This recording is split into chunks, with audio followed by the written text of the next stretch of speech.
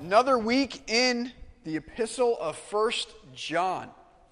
And I want to begin with a story or sort of a statement that maybe some of you can relate to with me. And that is this. I have never liked the dentist. I've never liked going to the dentist.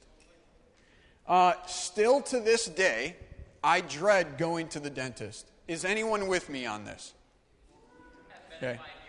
You haven't been in 5 years? Ross definitely does not like the... Okay. So the suggestion to go every 6 months to get a cleaning is just a suggestion. Okay, yeah. But I've dreaded it. I've never liked it. Now, here's the thing. It's not that I'm scared of what's going to happen. I just cannot stand those x-rays that they try to get of my teeth. I can't stand those x-rays, where they put the stuff in your mouth and you have to hold it for a certain amount of time. They leave the room, they press the button, and they're like, all right, we got it. Almost seconds after they put it in, I'm coughing to death, and then they have to come back and do it again. Is anyone with me on that? Okay. The x-rays are terrible. Okay. Listen, it's hard for me.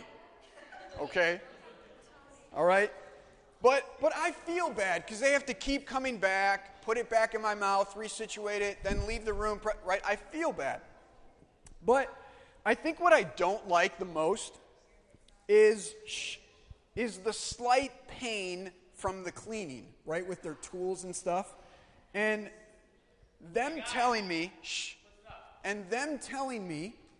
that I need to do these things to be better off with my teeth. I think that's maybe too some of what I don't like, is them telling me I need to do these things to better my teeth. And really, it's the same thing every time. You have healthy teeth, Tony, but your gums, which mine bleed easily, you need to help make your gums healthier, and you need to prevent gingivitis. And so it's important that you floss every day and use mouthwash. This is the same message I get every time I go. Okay? And if you're like me, I leave saying, all right, I got this. I'm going to floss, mouthwash, I got this. She told me to, I got this. I'm going to do it. And I floss maybe for a couple days, and then, well, you know what happens next. Can anyone tell me what happens next?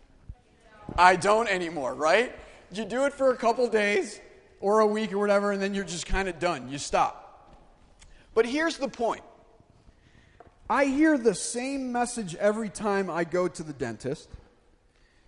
Here is the problem, okay? And here is what you should do to help this problem or to prevent it from happening again. Here is the solution to your problem, right? They're telling me the solution to the problem. Do this, your teeth will be healthy, they'll be strong, you'll be good. There's a problem, here's the solution. It's the same thing every time. This can be prevented, just choose to do this, right? Now, how does this fit into what we're going to talk about tonight? And really, it's simple. We have a sin problem. Like last week, we said that it's a disease that needs a cure. And just like I was told that I needed to floss and do mouthwash and choose to follow through on their solution for me to my problem, well, we have an answer to sin. We have a solution to our sin, and it is on us to choose to receive it. We have a problem. We have a solution. Are you choosing to receive the solution? Hey, Tony, mouthwash. Floss your teeth every day. It'll solve lots of things for you. I'm telling you, I'm giving you the solution to your problem. I do it for a little, then I'm done. We have a sin problem, every one of us, and the solution has been given. Are you choosing to receive it? That's what we're going to find out tonight and look at tonight. And because this really leads us into our big idea. And it's this. The answer to our sin problem is Jesus Christ. The answer to our sin problem is Jesus Christ. He is the solution. So the passage we're going to look at tonight is 1 John chapter 2. We're in chapter 2. Okay, and we're going to look at verses 1 through 6. 1 John chapter 2, verses 1 through 6 are what we're going to look at tonight. But the answer to our sin problem is Jesus Christ. So just by way of review, last week we looked at what it means that God is light, and that in Christ, in the light, dead things come to life. And in the light of God, there is no darkness at all whatsoever in Him. We also talked about the darkness, and choosing to live a life walking in it has nothing good worth noting at the end. You guys remember that from last week, right? If you choose to live a life that is walking in darkness, there's nothing good waiting at the end for you. I'm letting you know that ahead of time. In fact, John is even letting us know that. And then finally, we saw how John gives us those negative if clauses of the darkness, and how we lie to others, we lie to ourselves, and then eventually call God the liar. But we also saw that the good news is if you are in fellowship with God, the darkness will not reign. He will conform you, shape you, and mold you into the image of His Son. That was just some review for us last week. And so let's begin 1 John chapter 2, verses 1 and 2. Who would like to read this nice and loud for me, please? Who would like to read it nice and loud? Verses 1 and 2. Dylan, thank you.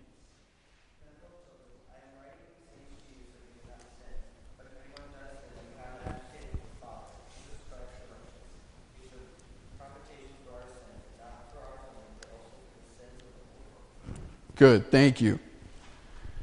So John begins here with this phrase, my little children. Now, this is a small phrase, and one that we might not seem significant, but there's actually something special to why he's calling us my little children. And so this is John showing his tender love and affection for us. It really has this fatherly tone to it, or the tone of someone who really cares for us. Hey, kids, listen to me, please. Son or daughter, listen to what I'm about to tell you because I care for you so much. It has that tone to it. My little children, it's not like trying to diminish us in any way. John is really saying, please, people who I care and love about so much like my own child, listen to what I'm about to tell you because I care about you. It has this fatherly tone to it, a tone for someone who spiritually cares for us. It's as if we are His own children. See, those who know Christ are near and dear to John. And so he comes with this tender, loving tone with what he is about to address us with.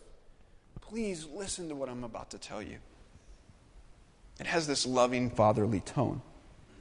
Something small, but I actually think really is powerful for us to hear about what John's about to say. So what does he go on to say? He says, I am writing these things. Now again, here we go with another purpose as to why John is writing the epistle of 1 John. Remember, we looked at this in week 1. There were many places throughout the book of 1 John where he says, I am writing these things to you. He is giving you a purpose as to why he is writing this epistle. And so here we go with another one. I am writing these things to you so that you may not sin. But if anyone does sin, we have an advocate with the Father, Jesus Christ the righteous. John simply wants us to understand that we are to not sin. Pretty simple statement by John. He's not trying to beat around the bush. We are not to sin. Think about what we just heard from John, the last 5 verses previously, about walking in the light and walking in the darkness. See, we are called out of the darkness into which we walked, but now we're called into the marvelous light of Christ. And if you remember Warren Worsby, he talked about how there's no middle ground, right? You remember that quote from him? If there is darkness, there's no room for the light. And if there is light, there's no room for the darkness. There's no middle ground. You're either walking in the light or you're walking in the darkness. And so you see this. This is what you see. A life in the light is why Jesus Christ came. A light in the life is why Jesus Christ came. If you remember, John 8:12 says again, Jesus spoke to them saying, I am the light of the world. Whoever follows me will not walk in darkness, but will have the light of life. So John again, in light of what we just went through last week, in referencing, hey, don't live in darkness, walking in darkness. Walk in the light. In light of that, John again is really just saying it straight up. Again, he's not trying to make it sound fancy or beat around the bush. John is simply saying this: live a life without sin. Live a life without sin. He's not beating around the bush. But also remember, this isn't John trying to be mean. This isn't John saying this with anger or yelling at us, shaking his fist at us, you people walking in the darkness. He's not coming to us with that tone. But this is saying, John is just, remember, my little children, he's caring for us by saying, don't live in sin. Do not sin. He's telling us this because he wants what's best for us. And so this message, to live without sin, did not originate from John. It in fact comes from God. See, this isn't John saying, don't live in sin. It is. But you know what I mean. This message about not living in sin, in fact, comes from God, not John. Now, how many of us are thinking, well, John and Pastor Tony, it's one thing to say, but it's another thing to do? How many of you maybe are thinking that? It's easier said than done. Right? Or some of us may be sitting in our seats and we're thinking, hey, John and Pastor Tony, it's actually impossible to do. It's actually impossible. Well, then I'll ask the question, why is it impossible? Why is it impossible? Because the truth is this: we are not perfect human beings. Our hearts are sinful. Our hearts are sinful. Even as a Christ follower, having a heart that is redeemed by the blood of Jesus, even those people, Christians, Christ followers, still fight the battle of choosing sin and choosing godliness. Have we not all felt that in this room before? Why, though? Why can't it just be once and done? Once I put my faith in Christ, I never have to sin again. Why can't it just be that simple? Why can't we just live without sin forever?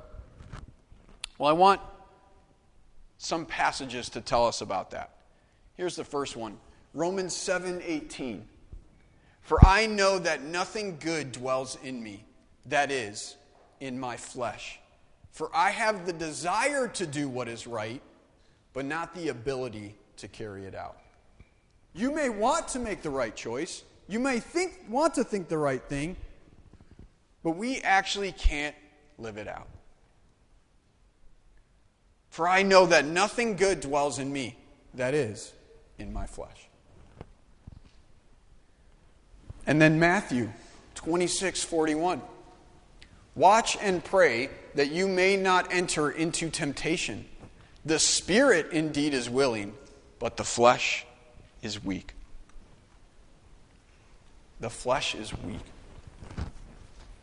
And then the third one, Galatians 5:17. For the desires of the flesh are against the spirit, and the desires of the spirit are against the flesh. For these are opposed to each other, to keep you from doing the things that you want to do. There is a battle between flesh and spirit. You see, we still sin upon coming to know Christ because we are in these fleshly bodies that doesn't know anything but sin. Our fleshly bodies don't know anything else but sin. That's what we're living in. In fact, Jeremiah gets it by saying this. In Jeremiah 17:9, the heart is deceitful above all things and desperately sick. Who can understand it? If you are sitting here today, and I don't mean to say this in a mean way at all, and I'm not against any of you guys here, this is speaking to myself as well. But if you and me think our hearts are good, we've got it all wrong. The heart is deceitful. It's sick. Who can understand it? Not even myself. I can't even understand it. Guys, my heart is bad.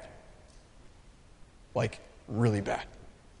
Sick, ugly, nasty, dirty, wicked, prideful. It's all sorts of messed up. So, therefore, we will never be perfect this side of glory. We will never be perfect this side of glory. It's a battle that we fight every day to choose to follow the Spirit and walk in the light every day of every moment of our lives until we are with God in heaven. It's a battle and fight every day, every moment to choose Christ and not sin. It's a battle. So, here's really what it comes down to then. We need help, don't we? We can't do it. I can't do it. Do you think I can actually choose to not pick sin every day of my life, every moment of my life? Like, no, I can't. I need help. We need saving. We need something to change about us if anything good is even possible in and through us. And we need this help and saving every day of every moment of our lives. And here's the thing. John knows our pain with this. He understands it's a battle every day to choose Christ. And how do we know that John gets that with us? Well, look what he says in continuing on in verse 1. He says this, after he says, so that you may not sin. But if anyone does sin, we have an advocate with the Father, Jesus Christ, the righteousness. But if anyone does, really he's saying it's going to happen. It's coming. We're going to do it. It's going to happen. John gets the sin struggle because he knows it's going to happen. He knows he's a sinner and we're sinners. Can you imagine with me if John just stopped and didn't finish the rest of that verse in verse 1? Imagine if he says, my little children, I'm writing these things to you so that you may not sin. Done. I mean, we would get it, right? He's saying don't sin. Like, we would get it. It wouldn't be hard to understand that. But it would feel John saying, like, we can actually live a sinless life. John said, don't sin, so now go and don't sin. Like, I feel like it would have that sort of tone. Maybe that's just me. That if he just stopped, it'd be like, well, I guess John said don't live in sin. I guess I can go do this thing. If he stopped. But the truth is, that's not the case. We cannot sin anymore because we are not perfect. We're not God. So even if John stopped right there, sin would still take place in us. Because we are not perfect. In fact, the but here, in the latter part of verse 1, is actually what we need to hear, and we are so thankful John continues on to say. Because there's something good awaiting us, even though we are not perfect. And it's this message. I'm so thankful. We should be thankful John continues this verse. Because this is why. This is the good news. For those who are sinners, who cannot live a life without ever sinning. Here's the news. The antidote for our sin problem is Jesus Christ. We have the help that we desperately needed. The one that saves us has come. The antidote for our sin problem is Jesus. We have an advocate, and it is Jesus Christ. I saw some of you still writing. I'll go back if you need to. We have an advocate, and it is Jesus. Now, I want to stop and unpack this word advocate. What is an advocate? I'm going to keep going on the slides. If you need these later, come talk to me. I'll put them back up, and you can get them. But what is advocate? What is advocate? Or another word would be parcelet. Okay, what does it mean? An advocate. Well, this comes from Walter A. Elwell and Barry J. Beitzel. Okay, this comes from the Baker Encyclopedia of the Bible. This is their definition. But it is one who is called to someone's aid, or one who advocates another. Another definition, one who acts in another's behalf as a mediator, an intercessor, or a comforter. And then another definition, one called in for support. Advocate. So you see, we have this sin problem that we simply cannot face, cannot address, cannot beat, overtake on our own and in our flesh. We need help. We need support. ASAP. We need aid. And that help has come. He is Jesus Christ, the Savior of the world. Our advocate has come. He made a way for us to be free from the sin that brings death. Jesus was called in, sent by God to aid in on the sin problem of the world that, by the way, we did, they did not do. We did it. It is Christ that made a way for us to approach the throne of grace with confidence, and in seeking God we find and receive mercy, grace, and help in our time of need. And this really comes from Hebrews 4:16 that says, "Let us then with confidence draw near to the throne of grace, that we may receive mercy and find grace to help in time of need." That help has come through Jesus Christ. The advocate is here. Remember, the solution to our sin problem has come. Have you received it? Have you received Him? Can you, with confidence, draw near to the throne of grace? Because of your faith in Jesus Christ. The person you need in desperate times where you need help has come, and he's here for you. It is in and through Jesus Christ that you can now have victory over your sin, whereas before, there was no way you could have. No matter how hard you tried. And as a result, by faith in Jesus Christ, receiving and believing the solution to our sin problem, you can now actually choose to resist temptation. And you can now choose to not sin because the Holy Spirit is now within you. I'm not saying you will be perfect now, because we won't be. We've addressed that. But you now actually have the power to say no to sin. I'm not doing that anymore. Will it still be a struggle and a fight? Yeah. But you have the Holy Spirit now that will give you the power to say, I'm not going to look at that tonight. It's past the time. I know I shouldn't be looking at things at this hour. I'm not going to anymore. You now have the power to say no to that through the Holy Spirit. You now have the power to say, in a relationship that you know you shouldn't be in, I'm not going to do those things with you anymore because I want to follow Christ. You have the power to say that now. And so many other examples that we can go on. You see, we now belong. Even in spite of us not being perfect, and we never will be, we now belong.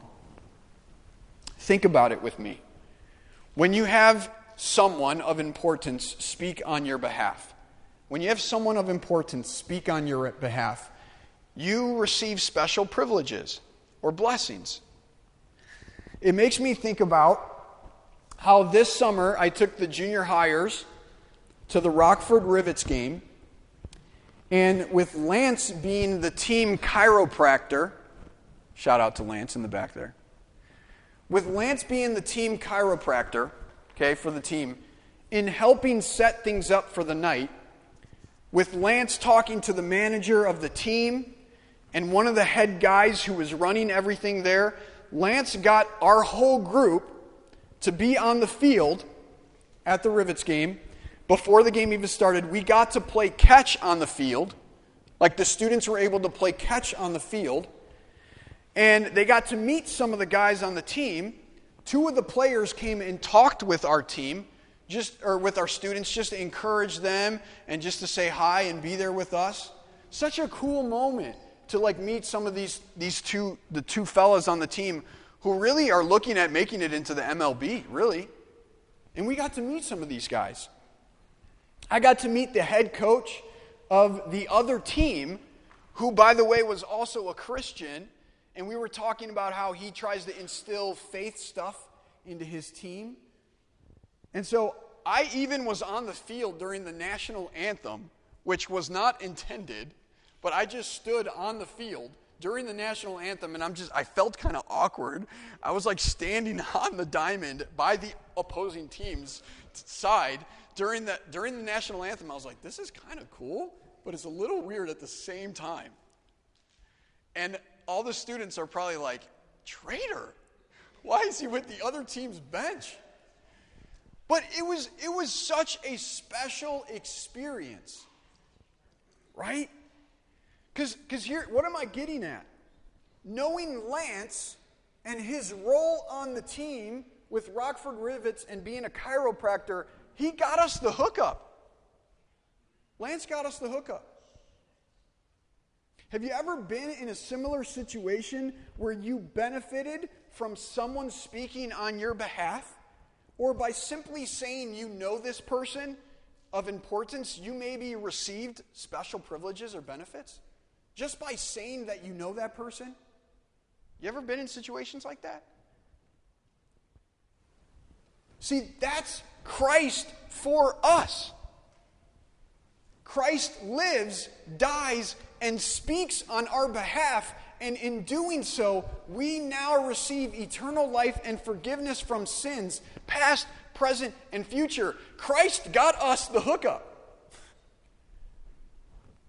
In fact, he got us the ultimate hookup.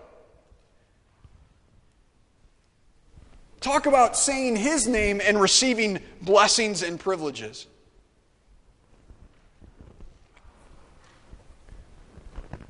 We got such a hookup and received something far greater than playing catch on the field at the Rockford Rivets game. We receive eternal life and forgiveness from sins now. This was impossible and never obtainable without Christ. And can I tell you guys something? To this day, Christ speaks on our behalf and forevermore. It's an eternal thing. But John continues on with this whole idea by saying, Christ, if we look at verse 2, he is the propitiation of our sins, and not only for ours, but also for the sins of the world. It is because of Christ that there is removal of guilt and punishment. That's what it means, propitiation. We have this removal of guilt and punishment on us. It's because of Christ. This means as sinners, we deserve the wrath of God, and the consequence for our sins, the punishment we deserve, is death. See, we are the ones that should have been crucified. I told the junior hires at the lock-in, if you look at the cross, that should be us on the cross. And I've shared with this to you guys before, but the crucifixion, a death such as crucifixion, is reserved for like the worst of the worst criminals. If you're crucified, you are a terrible person. It's not reserved for just someone who stole a piece of candy at the candy store. Like, it's reserved for the worst of the worst people. And can I tell you, that should have been us. That's our place. But in Christ being the propitiation for our sins, he took it for us. He took it for us out of his love for us. And in doing so, the guilt is removed, the punishment is removed, our consequences are not death anymore, but now life. And who did Jesus do this for? He did it for the sins of the whole world. Now, I want us to even look at this and think about this, take it a step farther. So not only do we have a helper in the Holy Spirit to resist temptation and helps us to have victory over sin, but Christ paid the ultimate sacrifice that set us free so that we can now experience new life. We can now actually walk in the light. So let's go now to verse 3 and 4. Who would like to read 3 and 4? Someone nice and loud, read 3 and 4. Yeah, Gwen, thank you. And by this we know that we have come to know him if we keep his commandments. Whoever says, I know him, but does not keep his commandments is a liar, and the truth is not in him. Good, thank you. So now we shift gears, and we get to this challenge from John. And really, it's a reality check for us. And the reality check is this. To say that we are right with God and truly know him, this is how someone can tell. By obeying his commandments. By following his word. If you say you know God, and not just know about him, but actually, or know him intellectually, but you say that you know him in your heart, the result or fruit of that is a life of obedience. Life of obedience. But if you are someone who says you know God, but you don't live in obedience to his word, as we saw last week, you're living a lie. You're living a lie. See, the truth is if you know him, like if you actually know him, not just know about him or know him intellectually, but know him in your heart, then you know a life following Jesus is a life of obedience to him and his word. It's a life that says, I want to follow his word in all things. I want to obey him in my marriage. I want to obey him in what words come out of my mouth. I want to obey him in not being a hypocrite. I want to obey him in fleeing from my fleshly desires. I want to obey him in the person I date. I want to obey him in what I do when no one is looking. See, this is a test tonight and a reality check, as John puts it. And here's the question. Would your life reflect a life that says you know God? And the answer to how you find that is this. Are you obeying his word? So, I want to ask you guys to take the test. Take the test right now in your heart. If you say you know God, does your life reflect that you know him? And the answer to it is, have you been obeying his word? So take the test. It's a pass or fail exam. So which is it? Would you guys pass or fail this test? Have you been obeying his word? What would be the grade?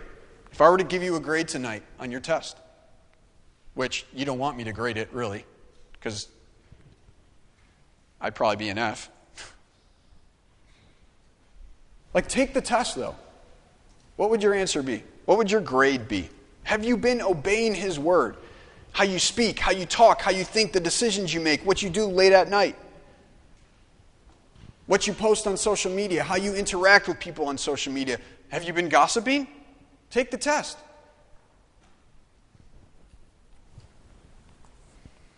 But I will say this. Can I say, if you sit here today and you're like, man, I failed the test, I want to tell you that there is a way to redeem yourself. And it all begins with actually seeking to know God, which takes place by putting your faith in him and then seeking to know and love and study and follow after his word in all of your way, in all things, in all ways, forever. You can redeem your failing grade. We can redeem our failing grade. So let's now begin to close in verse 5 and 6. Who would like to read that? Nice and loud. Heath, thank you.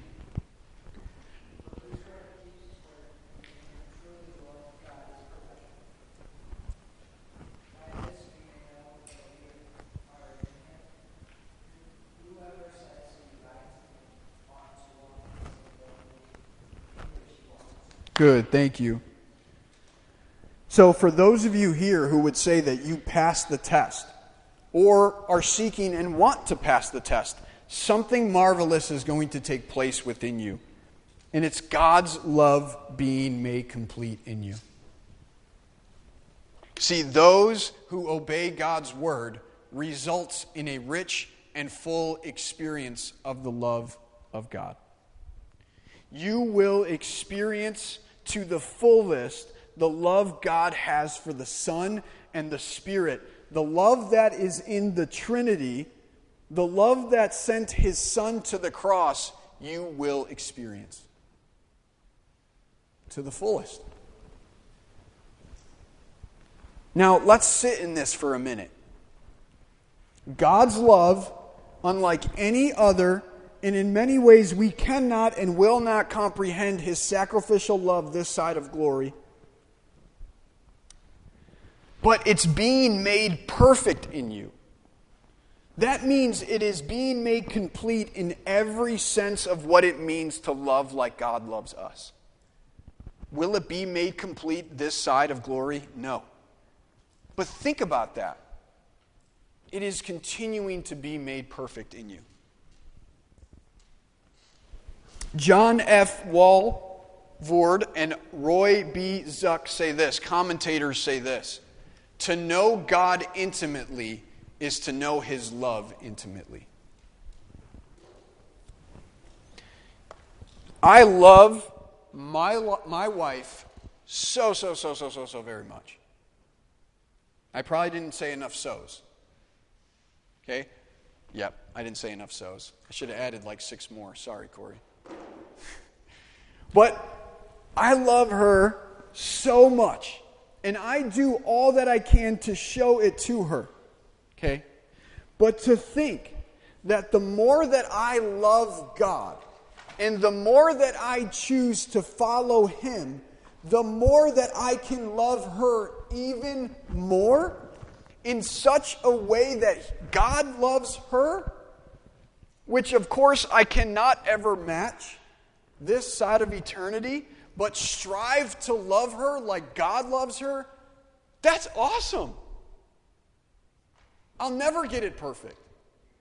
And I try to show Corey my love in all the ways I can, but to think and know that the more I love God, the more I follow His Word, choose to know Him more, and follow Him, the more that I can love her like God loves her, yes, please, sign me up. I want to do that for her. And this goes beyond just the love of my wife, but this is what we could do to all people. We can love like this to everyone. But in coming back to what John is saying here is this. Love is at the heart of why we do what we do as Christians.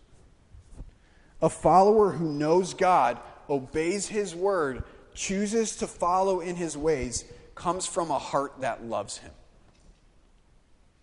And in doing so, God's love is on display then. And so in beginning to wrap it all up tonight, John in many ways gives us a summary statement in verse 6. That says, whoever says he abides in Him ought to walk in the same way in which He walked. See, if we abide, which by the way means remain, if you remain in Him, abiding means remaining in Him. If you remain in Him, with Him, have koinonia with Him, fellowship, once again, must choose to follow Him, then we must model our life after Christ. And how does one do that? How do we model our life after Christ? We abide in Him. We are constantly with Him, constantly needing Him, constantly relying on Him, constantly talking to Him, constantly hearing from Him, studying His Word daily. We are always with Him. That's what it means to be abiding, remaining in Him. We're always with Him. Because the truth for us is this. For us to even carry this out, to live in such a way where the light shines, it comes from a heart that is abiding in Him. As John 15:4 says this, abide in me and I in you. As the branch cannot bear fruit by itself unless it abides in the vine, neither can you unless you abide in me. Guys, girls, we cannot do anything good apart from Christ. To live like Christ, we must know Christ and follow His ways.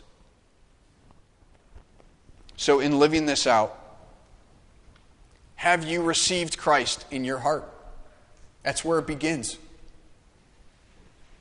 Second, do you know God or just know about Him? Do you just know facts about Him? Or do you actually know Him in your heart and know that what He calls for is a life of obedience? Third, have you been obeying His commandments? Take the test. And fourth, in what ways do you want the love of Christ to shine brighter in your life? Let's pray. Heavenly Father, God, I thank You so very much, God, for the fact that You have sent the solution to our sin problem. the antidote for the disease, we have the cure. It's Jesus Christ. Our sin problem is answered by faith in Christ. And God, just as I know that when I go to the dentist and I hear the solution, God, that I may follow it for a little bit, but really I didn't really accept it or receive it. God, the solution is there. It really comes down to, are we receiving it? And you've given us the solution to our sin problem, and it is in through Jesus Christ. God, will we be perfect? No. But through Christ, we can have victory over sin. Through the Holy Spirit, we could say no to the things that we used to, and we can now walk in the light, which we could never have done apart from Christ. God, I pray that we would live lives that obey your word, that when we take the test to really see if there is fruit in our life, by obeying your word and your commandments, that we would be able to say we've passed, because we've been doing all that we can to follow after you, in making the right decisions, in thinking the right things, in things we say. God, help us. We actually need your help. We can't do it without you to live this life for you. I just thank you for this time. Be in small groups now. In Jesus' name, amen.